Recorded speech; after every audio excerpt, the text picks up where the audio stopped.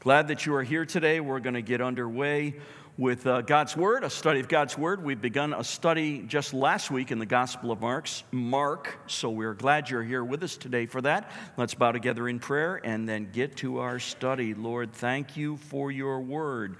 Thank you for prayer. Thank you for singing and music and all that has gone into this service today to direct our attention to you. As we open your word now, may your Holy Spirit be particularly powerful, directing us towards thoughts that will engender growth, discipleship, maturity in our faith, all these good things as we grow in you by your grace. Thank you for your help. In Jesus' name, amen. Okay, a question to get us all going today. If you were to pick the greatest human being that ever lived, and you can't pick Jesus, of course he was, all of us would say Jesus right away. But if you were to pick the greatest human being who ever lived, who would you pick? Think about that for a second. If you're going to think Bible, you're probably going to go to somebody like Paul or Peter, one of the big guys there in the New Testament, something like that. Maybe Abraham, Moses, something like that. If you're going to go to history, maybe you're going to go to somebody like Alexander the Great, or perhaps, as I was telling you last week about one of my heroes of our country, Abraham Lincoln, Honest Abe. If you're into sports or movies or you're a musician, you'd pick the hero out of your field, I suppose. But did you ever think about who God would pick? Who Jesus already picked? You do know that Jesus picked who was the greatest human being who ever lived. In Luke chapter 7, verse 28, Jesus made it very clear, I tell you, among those born of woman, there is no one greater than John, referring to John the Baptist. No one greater than John, yet the one who is least in the kingdom of God is greater than he. Wow. God's bringing a kingdom to this earth that is far greater than anything human beings can imagine. If you could pick the greatest human being that ever existed, it would be John the Baptist, and even he is just like nothing compared to the least of the kingdom of God. Today we're actually getting now into the text of the book of Mark. We're beginning in Mark chapter 1. I'll begin reading there, first 8 verses in just a moment. Last week we looked at the man Mark and the author Mark and kind of got some of the background in the book. And we saw the people that mentored Mark. He was mentored by some of the great New Testament leaders. There was Paul, there was Barnabas, there was Peter. Peter had a great influence on him. In fact, when Mark made his big mistake in ministry, it was probably Peter that restored him. And Peter knew something about restoration, having been restored by the Lord Jesus himself after his triple head denial. Peter knew something about that. So Mark was very well connected to great leaders, but he made a huge mistake. Peter's probably the one that restored him. And then in the turnaround process, Mark ends up writing one of the 4 Gospels, the Gospel of Mark. It's an incredible story. We got into some of that last week. We looked at the key verse that sets the pattern or the theme for the Gospel of Mark, which is Jesus comes as servant to mankind, bringing the great plan of salvation to us. I'm reading today in Mark chapter 1, the first 8 verses. The text will be on the screen for you to follow along at home or here in the auditorium, but we certainly encourage you to open your Bible as well and follow along in the version that you have. The beginning of the gospel about Jesus Christ, the Son of God. It is written in Isaiah the prophet, I will send my messenger ahead of you who will prepare your way. A voice of one crying in the desert, prepare the way for the Lord, make straight paths for him. And so John came, baptizing in the desert region and preaching a baptism of repentance for the forgiveness of sins. The whole Judean countryside and all the people of Jerusalem went out to him, confessing their sins. They were baptized by him in the Jordan River. John wore clothing made of camel's hair with a leather belt around his waist, and he ate locusts and wild honey. And this was his message. After me will come one more powerful than I, the thongs of whose sandals I am not worthy to stoop down and untie. I baptize you with water, but he will baptize you with the Holy Spirit. May God add his blessing to the reading of his word. This is God's word. I want to begin today in verse 1 with some of the introduction. Obviously, we're starting now into the actual text of the Gospel of Mark. And this is one of those things when most Christians read like verse 1 of a book, an introductory kind of statement like this, the beginning of the Gospel about Jesus Christ, the Son of God. Most Christians read it quickly and go right on. It's sort of like you get a package in the mail and you have to assemble it. What do? You skip the directions. You know, verse 1 is the directions that sets the pace for the book. Don't skip the directions. We won't do that. Well, you notice here on the screens, I've underlined 4 phrases. The first is the beginning. This is the beginning of an amazing, a wonderful story. And this is the very start of it all. You would expect the Gospel of Mark to open with something like the Christmas story, you know, Jesus born in the manger. But remember, the focus of Mark is upon Jesus as a servant, and really nobody cares about the servant child, or nobody cares about the genealogy of a servant. Mark is beginning with where Jesus enters the scene in public ministry. He's about to be baptized, then he'll be tempted, and then he's right into the healing and preaching ministries. This is the beginning of the story. One of the interesting things, I guess, about the Gospel of Mark, you know, you read some of Paul's letters and so on. Paul tells you right who wrote the letter right up front. Paul, an apostle of Jesus Christ, and, you know, he wrote it. Mark's name's not mentioned. Some people think it's humility. Well, maybe there was some of that. I would like to think that there was. But probably one of the main reasons is Mark got so much of his influence from Peter. Peter never wrote a gospel, but all of the church historians really believe that Peter had amazing impact and gave a lot of the information to Mark that's in this gospel. So it's almost like the Gospel of Peter, just Mark is penning it. Maybe that's why Mark's not mentioned. Don't really know. But what we know is that this is the beginning of the story. The story was predicted. Jesus is going to come. It's been predicted for hundreds of years, over 300 Old Testament prophecies. Now the story begins. Jesus shows up on the scene. He's going to be baptized, he'll be tempted, and then right into public ministry. The story's going on for 2,000 years. It includes you and me. We're part of this story. This is the beginning of the story here. This is where it all started. Second phrase that I've underlined is the gospel. It's the beginning of the gospel. And of course, gospel, we think, well, that's the first 4 books of the New Testament, right? Matthew, Mark, Luke, and John. Well, yeah, gospel, that's the life of Christ. But the word gospel literally means good news. Now, we just went through Romans here, and we really emphasized that a whole lot, what the good news is. But Mark is saying this is the beginning of the good news to mankind, because up until this moment, it's all been bad news. We're sinners. We got no way to heaven. It was predicted a Messiah would come and bring us salvation. This is the beginning of that story where Jesus actually comes and he ministers. So this is the beginning of the gospel about Jesus Christ. I'm amazed how many Christians aren't understanding the title Jesus Christ and what that means. Jesus is his earthly name.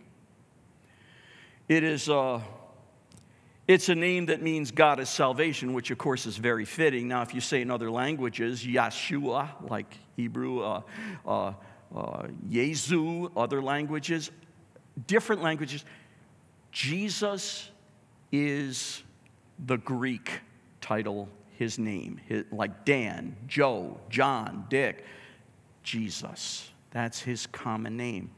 He is Jesus Christ. Christ is not his last name, Dan Young. No, Christ is not his last name. Christ is his office. It means the anointed one, the Messiah. This is Jesus, different from other Jesuses of the day. This Jesus is the Christ. This book of Mark, this Gospel of Mark, is the beginning of this story about Jesus, the Messiah. And then the last phrase we've underlined here, you see, you got to get all the instructions to open the book and put the whole thing together right. He's the Son of God. Now, those of you who know your Bibles and you've read, you know there's terms in the gospel like Son of God, Son of Man. What's the difference? Long theological discussion boiled down to about 15 seconds. Here it is. Son of God refers to his origins through God. He is the Son of God. He is God in flesh. Son of man, his origin through mankind. Just that kind of settles it quickly and gets us away from some of the debate on those names. But just to get us going, there's your instructions to open the book, the beginning of the gospel about Jesus Christ, Son of God. Now, starting in verse 2, actually verses 2 and 3, gives us something of the Old Testament prophecies. Remember all the prophecies leading up to the beginning of this story. There's a lot of them in the Old Testament, over 300 of them. And Mark actually says, it's written in Isaiah the prophet, I will send my messenger ahead of you who will prepare your way, a voice of one crying in the desert, prepare the way for the Lord, make straight paths for him. Actually, there's 2 of the 300 prophecies here that represent all the Old Testament prophecies, and Mark's simply he's a fast-moving writer. We talked about that last week. Gospel moves quickly. He quotes 2 prophecies here. One I put in yellow to separate it from the second one. Interestingly, he says, it's written in the Isaiah the prophet. The problem here is that the yellow quotation is not out of Isaiah. It's out of Malachi. So some people like to point, oh, see, there's the Bible, another mistake. The term Isaiah is often used collectively to refer to the prophets of the Old Testament. There's some of the big major named prophets like Ezekiel and Jeremiah and Isaiah. Then there's some of the more minor prophets that have shorter books like Hosea, Joel, Amos, Obadiah, Jonah, Micah, Nahum, some of those guys at the end of the Old Testament. But all the prophets together are sometimes referred to as Isaiah, sort of like the lead prophet. Isaiah and the prophets. So Mark, saving time, he's a fast-moving writer. He's simply going to say, it is written in Isaiah, in the prophets, one prophecy from Malachi, the one in yellow, and then the second one is actually from the book of Isaiah. The first one, Malachi, is Malachi 3:1. I will send my messenger ahead of you who will prepare your way. This is God speaking. God saying, I am going to send my messenger. That messenger, we now are going to find out in this passage, is the greatest human being that ever lived, John the Baptist. I will send my messenger ahead of you. You is the Messiah. It's Jesus. I'm going to send John ahead of you to prepare your way. That's what John is. He is a heralder. He's a preparer. And we'll kind of get into that this morning a little bit. The second prophecy after the yellow section is from Isaiah 40. A voice of one crying in the desert, prepare the way for the Lord. Make straight his paths. Would you notice, first of all, this prophet, John, that is going to come and prepare the way for our Lord Jesus, the servant Messiah, he's not going to be preaching in the temple in Jerusalem somewhere. He's out in the desert, and the people are going to go out to see him in the desert. It's a very unusual thing. It was prophesied in the Old Testament, though, that John would do that. He's the voice of one calling out there in the desert, prepare the way for the Lord, get ready for the Messiah, here he comes, get ready, make paths straight for him. John's message was, clear the roads, get ready, the Messiah that you've waited for so long, he's coming, get rid of all the debris, the rebellion in your lives, and the sin and the disbelief, and repent of your sins, get ready, the Messiah's coming, you want to be ready. That was John's message. Get ready. In a sense, what we have here is the servant John, greatest human being who ever lived, introducing the greatest servant of all, Jesus, who is coming to provide salvation. It's an amazing thing when God shows up in the scene and we prepare for him, and there's preparations for all of us, and a lot of us are praying for things like revival. You know, there's preparations to be made, there's repentance to be had, and there's confession to be had, and there's some public following of Jesus that needs to be had. We're going to get into some of that in this text. I think we really don't always understand what it means to have God in our lives and what a difference it will make. Some of us need to be prepared for his entry into our lives. Some of us have been serving him a long time. We're sort of like in maintenance mode. I love the story that the commentator William Barclay tells of a mutiny on the Bounty, if you know the story. This is the Christian side of it, and apparently some sailors were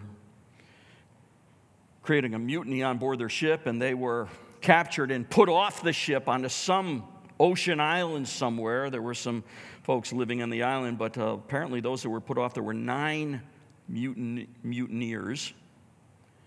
And they put off with them 6 slave guys and 10 slave women and a 15-year-old girl, 26 people in total. And they left them on the island, and the ship sailed away, and they left all the mutineers with the slaves there on the island. 26 people on a remote island. Can you imagine what's going to happen? One of them, the story goes, succeeded in creating a crude alcohol. Oh, great. 26 rebels on a remote island with alcohol. Can you guess how that's going to end? Well, as Alexander Smith tells the story, all of them died but him. Killed, murdered, all kinds of horrible things. After the first 25 are dead and Alexander Smith is alive, one of the people that live on the island that wasn't connected with them introduced Alexander Smith to the Bible. He read it and was converted. 20 years later, when another ship landed and came into that island, they found Alexander Smith with the people of the island completely evangelized. There wasn't even a jail in their community because there was absolutely no crime. There was no illiteracy. All of them read and studied the Bible regularly. There was a value of human life. Property was safe, no locks on doors. Christianity had cleaned the society. God had come and changes were made. Boy, do we need a touch of that in our world today. Maybe we need a John the Baptist to do some work. Let's take a look at his particular ministry, getting these people ready for the Messiah. Starting in verse 4. First of all, his mission. And so John came, baptizing in the desert. That's interesting. Out in the desert, you're going to find enough water to baptize people. Out in the desert region, and preaching a baptism of repentance for the forgiveness of sins. The entire Judean countryside and all the people of Jerusalem went out to him, confessing their sins, and they're baptized by him in the Jordan. What does that mean? What is this message of John? How did this prepare the people? And so John came. He had a ministry of baptizing people. He was out in the desert. He didn't preach in the temples, all right. He was preaching a baptism of repentance. I've underscored that word. Repentance. This is a willingness to turn from what you were doing that was wrong. It's not just admitting that you were wrong, it's turning from it. A changed person. I must get ready. The Messiah is coming. I can't live the way I used to live. What's amazing in Israel at this time, Bible students really believe about 300,000 Jews went out to see John in the wilderness, out in the desert area, and were baptized by him. 300,000 people in the ancient world. That was a whole lot of people. And he keeps telling these people, you got to get ready. The Messiah is coming. You got to turn from your wickedness. You got to repent from that. And a sign of your repentance will be, get baptized now. Baptism is always a sign of identification. Okay, I'm getting ready. I believe the Messiah is coming. I'm repenting of my sins. I'm turning from it. And to show that I'm doing that, John baptized me. A baptism of repentance for the forgiveness of sin. The whole Jewish countryside came out, and all the people of Jerusalem went out to him. Now they're confessing their sins, and they were baptized by him in the Jordan. They're confessing their sins, not just repenting, but confessing. Confessing is a different word. It means to admit, to acknowledge what God has said about it. You don't just, oh, God, forgive me for this. And no, you say, God, I know what I did was wrong. None of this, well, I was born that way, and, well, mistakes happen. Confession says, I'll name it as a sin just like God does, and then I will repent. I will turn from it. We're getting ready for the Messiah to come. This is a very radical kind of a thing that John was doing out there, and I don't think most of us know how radical it was. John was baptizing Jews. Jews never were baptized. This is brand new. Another reason why it wouldn't happen in the temple, they were going to have Jews baptized in the temple. Jews don't get baptized. If you were a Gentile and you wanted to follow Jewish God, Yahweh, if you wanted to follow him, you got baptized into the Jewish faith. But no Jew got baptized. You're already in the faith. You're identified as a Jewish person. You're part of God's nation. John is saying, you want to get ready for this Messiah, you're going to have to humble yourself as a Jew and get publicly baptized. You're going to have to identify with the coming Messiah and his kingdom. So some of those proud Jews would have to humble themselves and be publicly baptized. Someone has said confession to God's a whole lot easier than confessing before people. Some of us are willing to confess our sins to God, but we sure don't want to name them with other people. John's saying, y'all come down here. You're going to get baptized right now. And by getting baptized, you're saying you're going to confess your sins. You're going to repent of your sins. You're going to turn, and you're going to get ready for this Messiah. And they came in droves. This is a moment of revival. Pretty cool. Verse 6 tells us something about John. He's not only radical with his message, he's radical in his appearance. Take a look at verse 6 here. This is the way he this is the dress that he had, his appearance. He wore clothes made of camel's hair with a leather belt around his waist, and he ate locusts and wild honey. I want to park on that for a couple minutes here. Clothing and what he ate. This guy is really radical. You know, he's wearing this clothing of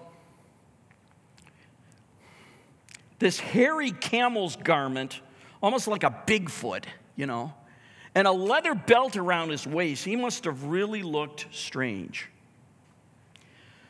I thought for a few moments today, probably Emily would have said I shouldn't do this, but I thought about wearing a Davy Crockett or Daniel Boone, you know, coonskin cap and one of those leather garment thing with a leather things that bounce in the wind, you know, and riding a horse or something, and you all say, what is, the guy's lost it, you know. John was not out to make some fashion statement and wear the latest designer jeans that are torn. I've never understood why you buy torn jeans. Sorry, I know I'm dated. I know. Wow, yeah, there it comes. Okay, yeah. He's not out making a fashion statement. He's not got the latest T-shirt with the coolest saying or the coolest group on it or, you know, whatever. Here's the deal. He's not trying to blend in. He's radically different, calling people to a radical kingdom of God. Blenders, people that blend in, often don't hear God's message because they're too busy blending in with everyone around them. Many times people who blend in or want to please people, they're not hearing God. And God doesn't seem or feel all that real to them because they've got a different agenda. John's got no agenda like that. He dresses weird and he eats weird stuff. He eats bugs and wild honey. Hey, what do you say after service today, after the business meeting, we all go out to lunch and we'll have some bugs and wild honey? Doesn't that sound good? They're really not much of a taste. The legs kind of get caught in your teeth or whatever, you know. What do you do with this? The guy is absolutely radical. 300,000 Jews are going out into the desert to see this guy. And it's not like they're thinking he's Bigfoot or Daniel Boone or something. Obviously, Daniel Boone hadn't come yet. Here's the deal. All those Jews knew what they were looking at. They did. They all thought he was Elijah.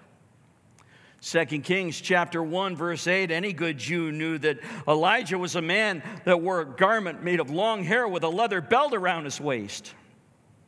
They go out in the desert and they see John. Oh, look, it's Elijah. He's back from the dead.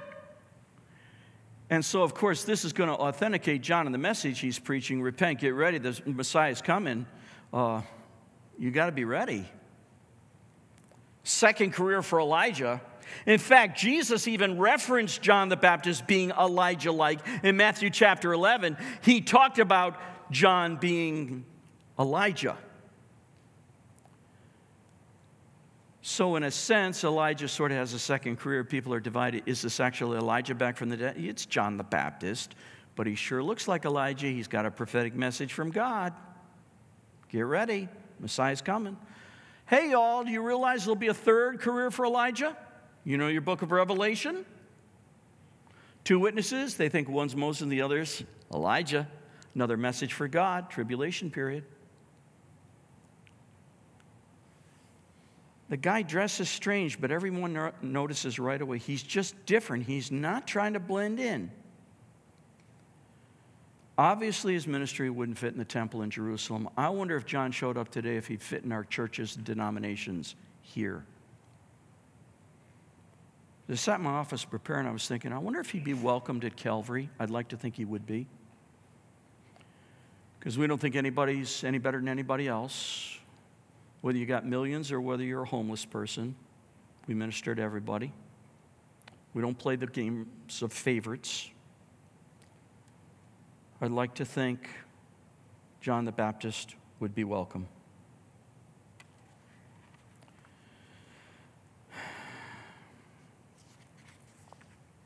Consider his message. It's in verses 7 and 8, last 2 verses in this passage today.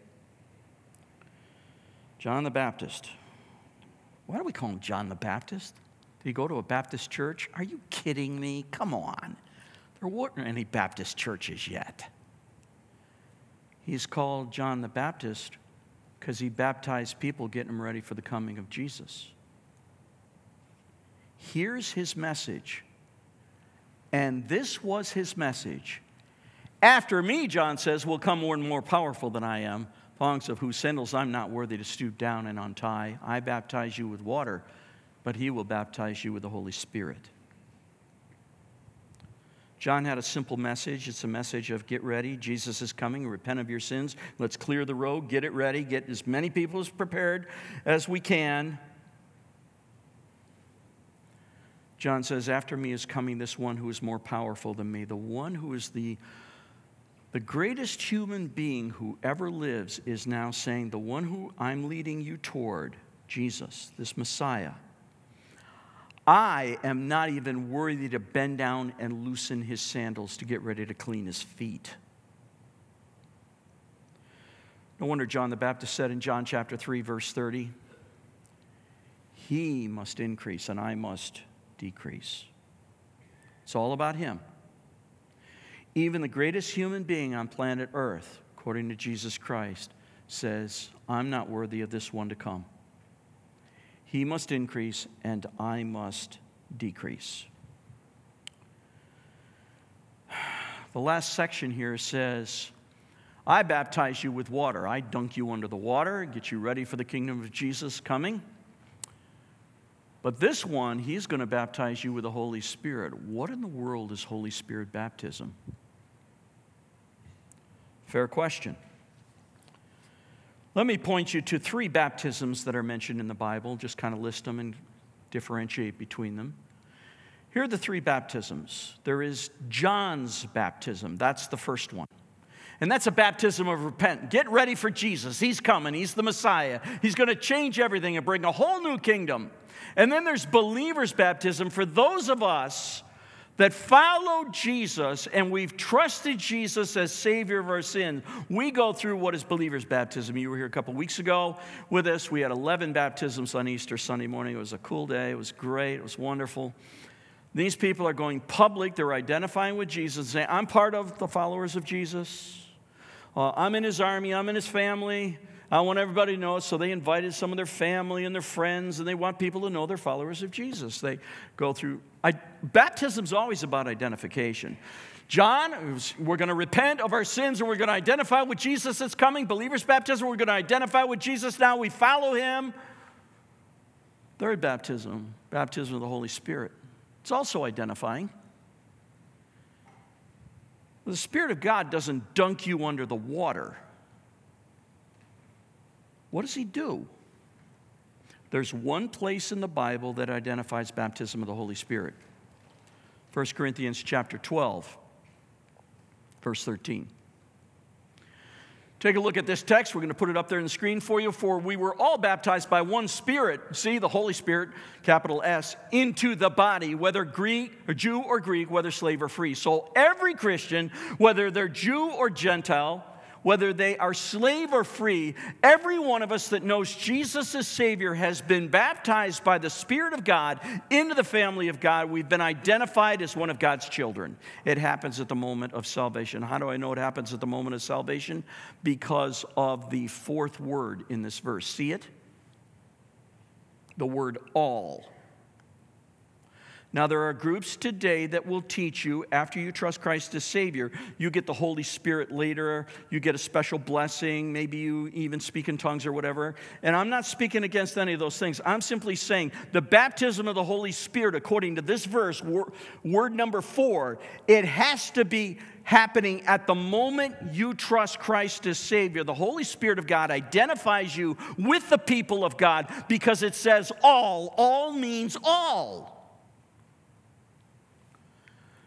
So if you got saved and then months later were baptized with the Spirit, you couldn't be part of the all. See? Paul is writing to the church at Corinth here, and they're a bunch of messed up Christians that need a revival of their own. And Paul is even saying to them, as messed up Christians as they are, some of them are young Christians, some been Christians a while, we've all been baptized. See, all of them, all means all. So whatever happens at second blessings, and that's fine, whatever, that's a different story. What we do know is in baptism, there's a Holy Spirit baptism that occurs at the instant you trust Christ as Savior. Now, can we go back on the slide to the 3 baptisms for a moment? There they are. John's baptism, that was for the day of Jesus. We can't get that one anymore because we're beyond that. But we can get baptisms 2 and 3. Have you experienced baptisms 2 and 3? Have you trusted Christ as personal Savior? If so, in that moment of time, you get baptism 3 by the Holy Spirit. And the way you say, well, what does that mean? I'm identified. I mean, He makes you a part of his family. He identifies you with the family of God. By the way, you do know that in the end times tribulation period, Antichrist will have his identifying mark too, a 666 in the forehead. That identifies you with his kingdom, and you can't buy, trade, or sell or anything without the 666. All he's doing is he's counterfeiting the Holy Spirit of God. That's what he's a counterfeit. When you trust Christ the Savior, in the spiritual realm, you are identified as a child of God. It's part of the guarantee of your salvation. Are you baptized with the Holy Spirit? Second of all, number 2, baptism. Once you know Christ as Savior, have you come to the point in your spiritual pilgrimage where you have been water baptized, you're going public and saying, I'm a follower of Jesus. I want everybody to know it. If you haven't, we can help you with that. If you haven't had the 3rd baptism with the Holy Spirit, we can point you to Jesus today. And let me do that as I close. Because this is exactly where it begins. If God is coming into your life, you better get ready. You better hear his message right now. This is a message of repentance of your sin, turning from your sin, admitting, God, yeah, I know I'm a sinner, and I really believe, God, I can't overcome my sin problem. But I believe that Jesus died for my sin. And by believing in that, trusting him to forgive your sins, he will do it. And his Holy Spirit at that moment will mark you as one of his kids. Would you bow your heads with me, please? Here we are today. Greatest human being that ever lived, introducing our Savior and introducing us to our Savior. Calling to us to repent of our sins. Calling to us to confess of our sins. And trust in him alone for salvation. You're getting out of the Savior business today. You're no longer going to think you can be good enough to get yourself to heaven. If you could do that, Jesus would have never had to die for you. But Jesus came and he died for you because he loved you and he wants you with him. If you will believe him, he will give you his gift of salvation, forgiveness of sins, eternal life. You could settle this account between you and him right now in the quietness of this moment, sitting in your seat there at home and YouTube watching whatever. You could just utter some kind of a prayer to him. Lord, I know I'm a sinner. I get it. I confess that. And I want to turn from that. I want to be your child. Forgive my sin, please. Give me your gift of eternal life. He'll do it. And his Holy Spirit will mark you as one of his children right now. Father, thank you for your word, the introduction to this great book. We look forward to the learning of the public ministry of our Lord Jesus Christ, his miracles of healings, his teachings. What an amazing servant. As we said last week, Lord, turn us into better servants of Jesus as you've given us your gift of life to live for you here and now. Thank you in Jesus' name. Amen.